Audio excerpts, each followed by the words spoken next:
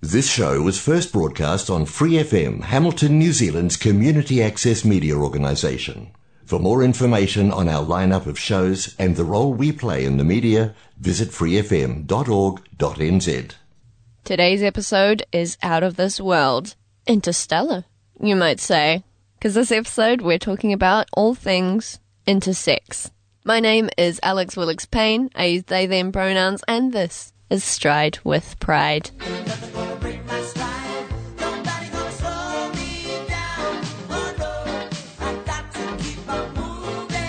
Hello everyone and welcome back to Stride with Pride. I hope you've had a fantastic week. This week, or this episode, I am interviewing my wonderful friend AJ here. So AJ, why don't you tell us a bit about yourself, introduce yourself. Hi, my name is AJ, my pronouns are they, them, and I am intersex and non-binary. Ooh, that's a funky combination.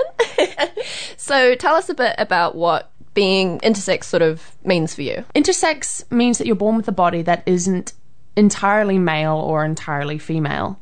This could be hormones, chromosomes, external or internal genitalia that defies the binary. Yeah. I think that's really cool. I mean, like, we as a society are so, like, binary focused, and it's like even the things that we consider binary, like sex, it is not. Like, right. I mean, for me, I have partial androgen insensitivity, which means that even though I have XY chromosomes, I've developed mostly feminine features because my body does not process testosterone and other androgens. Oh, that's interesting. That's cool. And there's different sort of, like a whole bunch of different ways to be intersex, right? So, like, what is specifically classified? What's the line? Is there a line? Right. So, actually, I read an interesting quote the other day on the Interact website. Interact is a fantastic intersex organization, by the way. Thank you. And it went something along the lines of nature doesn't decide where male ends and intersex begins, and where intersex ends and female begins, humans decide. Which I suppose is an example of how when you look closely, the lines that divide people are blurry. There are a handful of conditions where people debate whether they're intersex conditions or not. And I think a lot of these, conditions, people have very intersex experiences within them. So I think let people decide what labels they want to use. Yeah, no, I think so too. I mean, like, it's very socially constructed. I mean, like, obviously everything is socially constructed, but like it's so blurry. Why do we need to put these categories on it to separate people, I saw someone on TikTok the other day talking about how if you're someone who has a wide experience with different people in bed, then you do get to know how binary sex is not. I mean, yeah, because every body is like completely different, right? So like there's completely different things for, different things, Right.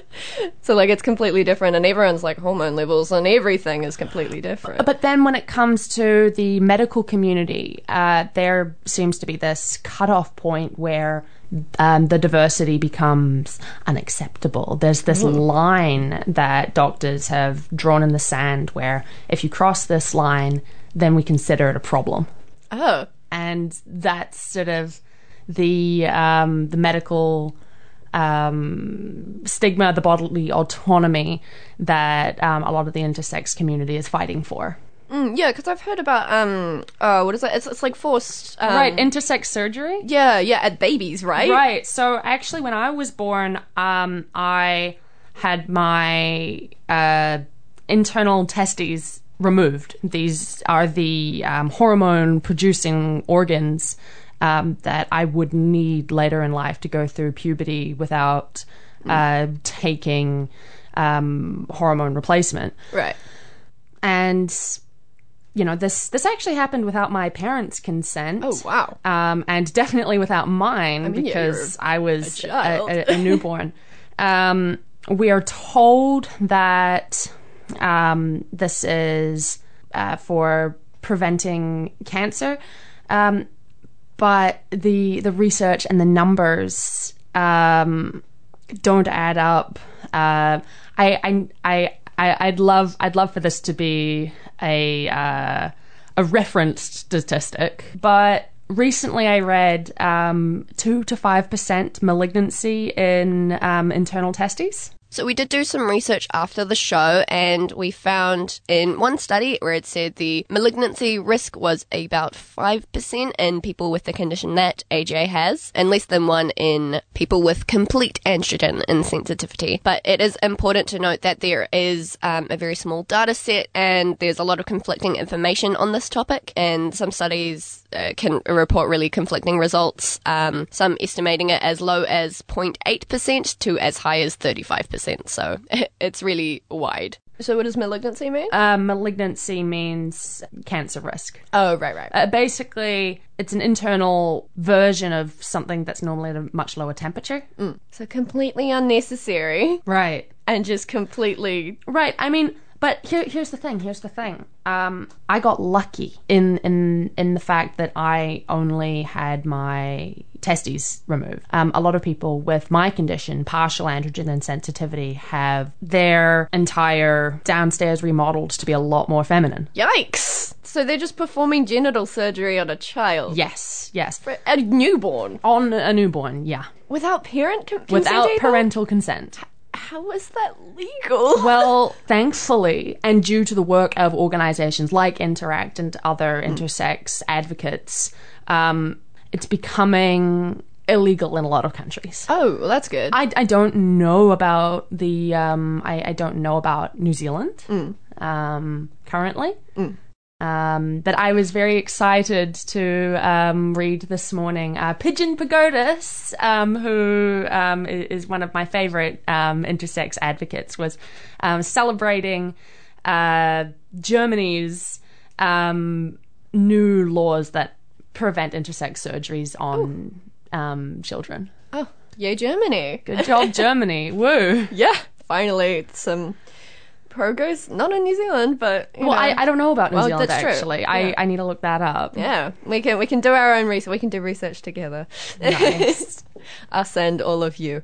Little insert here to fill in some information about the status of it in New Zealand. There, unfortunately, isn't any laws against it at the moment. There have been calls to ban surgery on intersex babies and kids, but there hasn't been any decisions made around it, and lots of organisations and advocates have been suggesting that it should be a crime, but it said in 2017 there were calls made for it, and there's nothing else on this official government page about it, so unfortunately I do not think that it has been made a crime yet. So I have vaguely heard that there's sort of some debate about whether intersex people themselves want to be specifically included in the queer community. Can you sort of talk a bit more about that?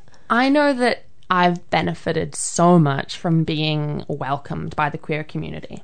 I've made a home for myself in the queer community, and I know that isn't the case for every intersex person.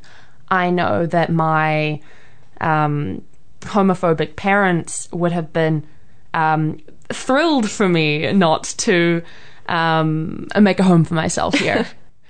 I know that there are intersex people who would rather go stealth. And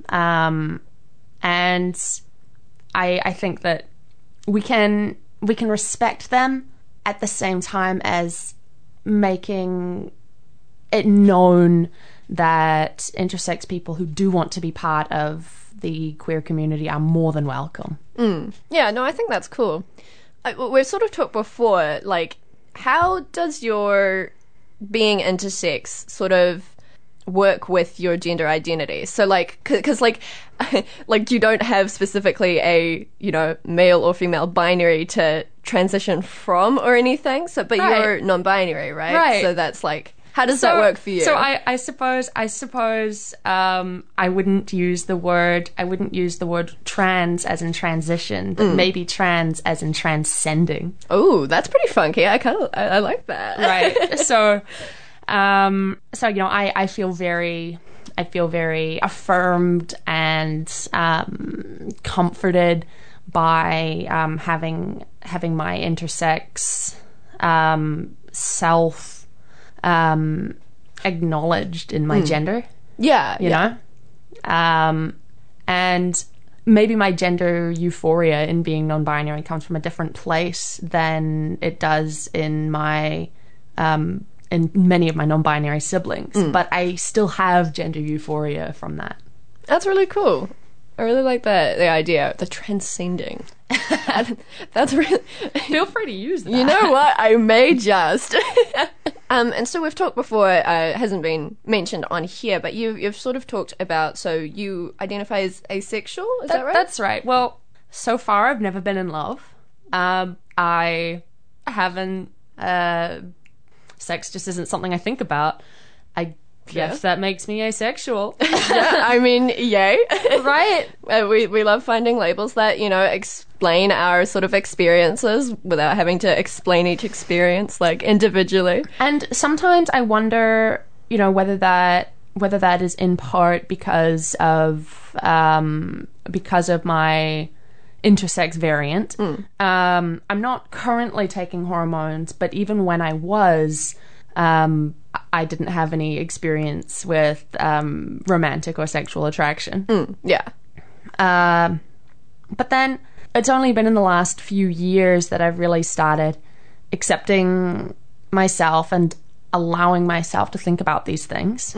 So I really am still finding my feet, and I know that actually a lot of queer people do change their labels. Yeah. And at the moment I'm happy and thrilled to be a part of the asexual community as well. Yeah. But you said you sort of had some conflict with identifying as part of that because you think it could be yeah. So I know that a huge amount of the work in the asexual community is around making sure that people understand that asexuality is not a medical condition. So here I am with a medical condition claiming that label and realizing that does make me a little different from some people in the same spaces. Yeah. I mean, I can see where that comes from, but I think like it's a wide spectrum, you know. Right. Like, there are the shared experiences are there. Yeah. The same issues, the same benefits. You know, I get all the memes. Yeah, memes are always good. Yeah, I find that really interesting, the way that sort of these different parts of your identity really, I don't want to say hinge on, but like I really... They do. They like my queer identity is centered in my intersex experience. And, you know, I have an asexual flag, I have a non-binary flag, but, you know, they're little A4 flags, you know, and I have this massive intersex flag that hangs in my room, because I suppose it's like a planet that these other identities orbit. Oh, I like that metaphor. Yeah, no, I think that's really cool. I know that a lot of intersex people don't actually find out that they're intersex until later in life when like it sort of starts applying more. Did you sort of have any experience with that, like not realizing or anything? I would have. So my parents knew that I was intersex when I was born. I wasn't allowed in on that information until I was 14, and only then because my consent was required this time for hormone replacement so that I could start a puberty. Oh, so you just like wouldn't be able to if you didn't? I don't think so. Huh. I don't know exactly, but that was why I was told. I wonder, you know, if I was told even then with a great deal of reluctance. And I would have found out. Yeah. You know, I would have worked it out. I would have had questions. Yeah. I mean, how did you sort of react when you were told about this? Honestly, At the time, the biggest deal to me was learning that I couldn't have children. And aside from that, I really pushed a lot of it down. I did a lot of, like, I just forgot it a lot of the time, because that's what I was supposed to do. Oh, really? That's what I was expected to do. You know, this was supposed to be this this secret that I kept to the grave. Oh, wow.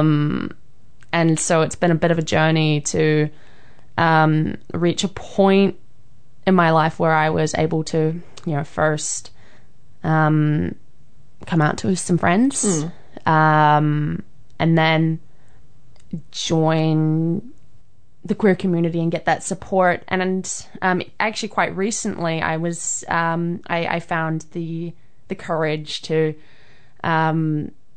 start sharing content about being intersex on my Facebook page, where all of my parents' friends work. Oh, wow. That does take some courage. Yeah. But I thought, you know, in the future, I'd love to be involved in some intersex advocacy. I met a woman at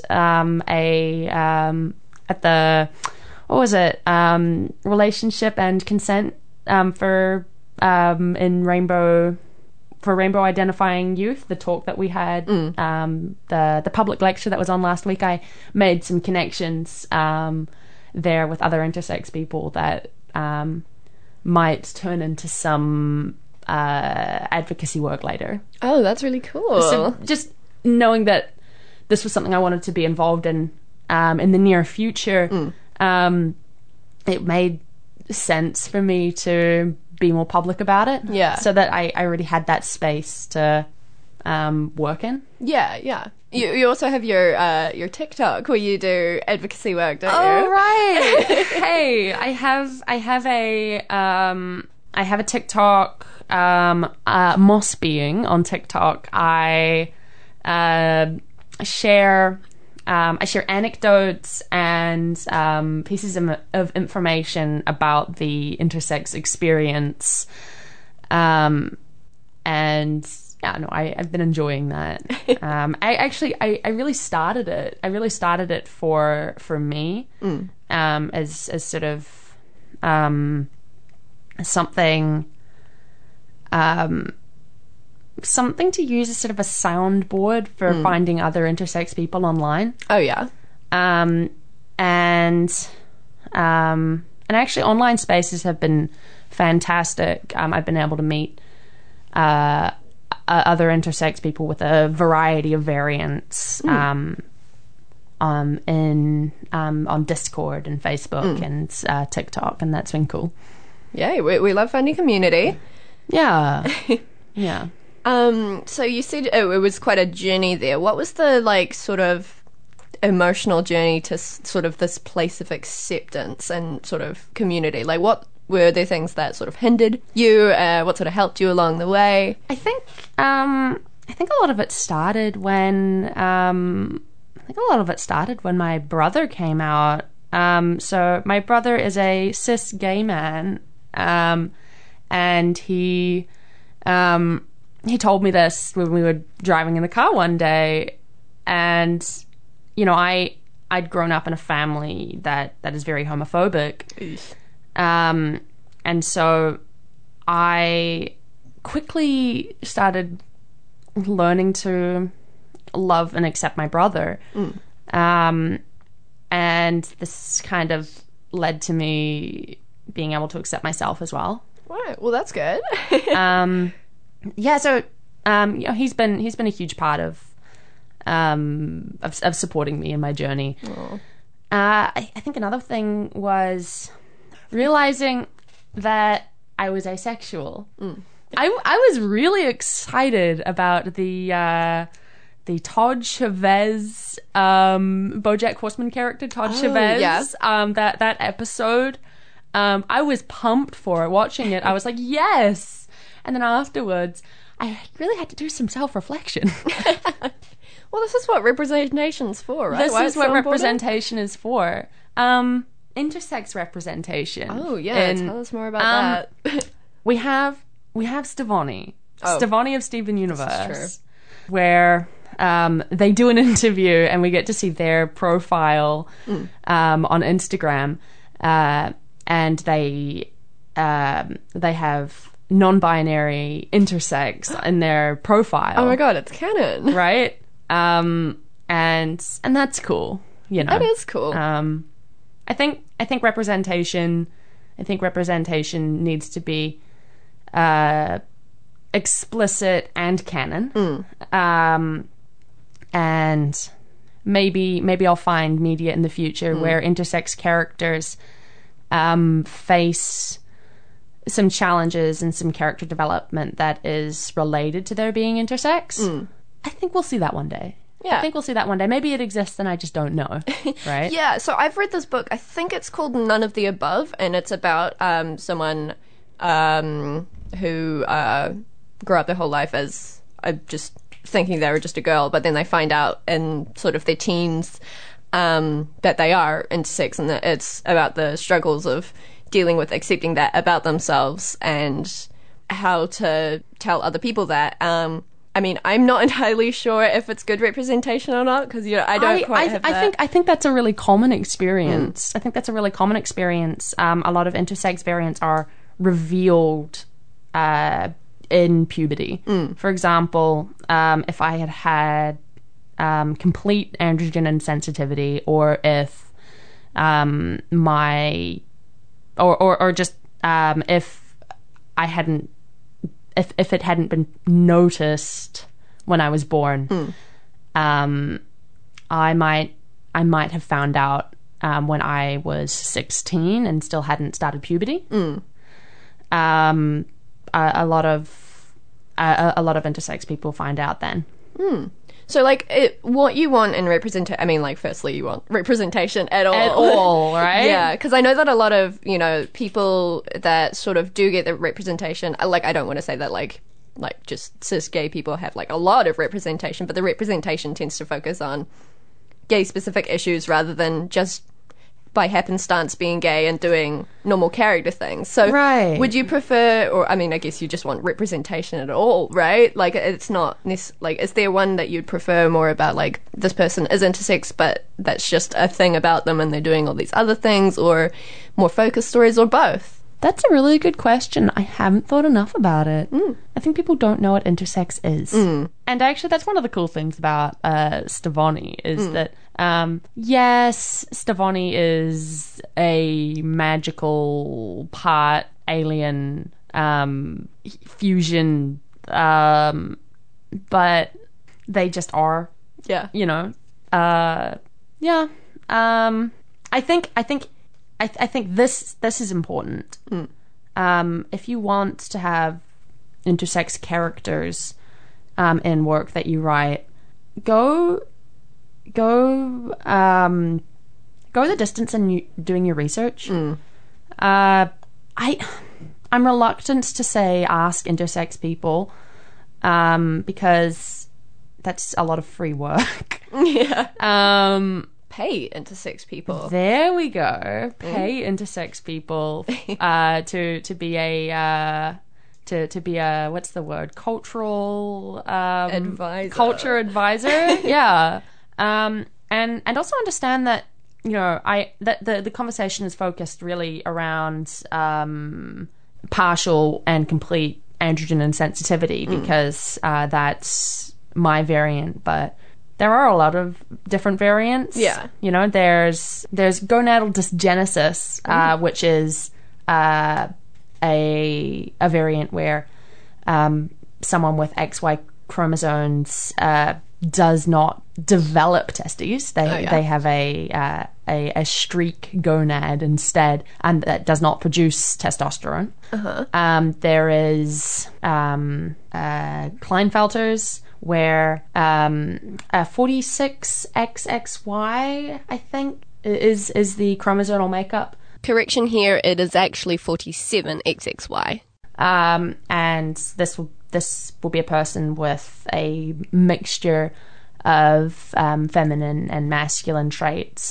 There is PCOS, where someone assigned female may develop facial hair and masculine features during puberty, and a number of other variants. Completely wide spectrum. Right.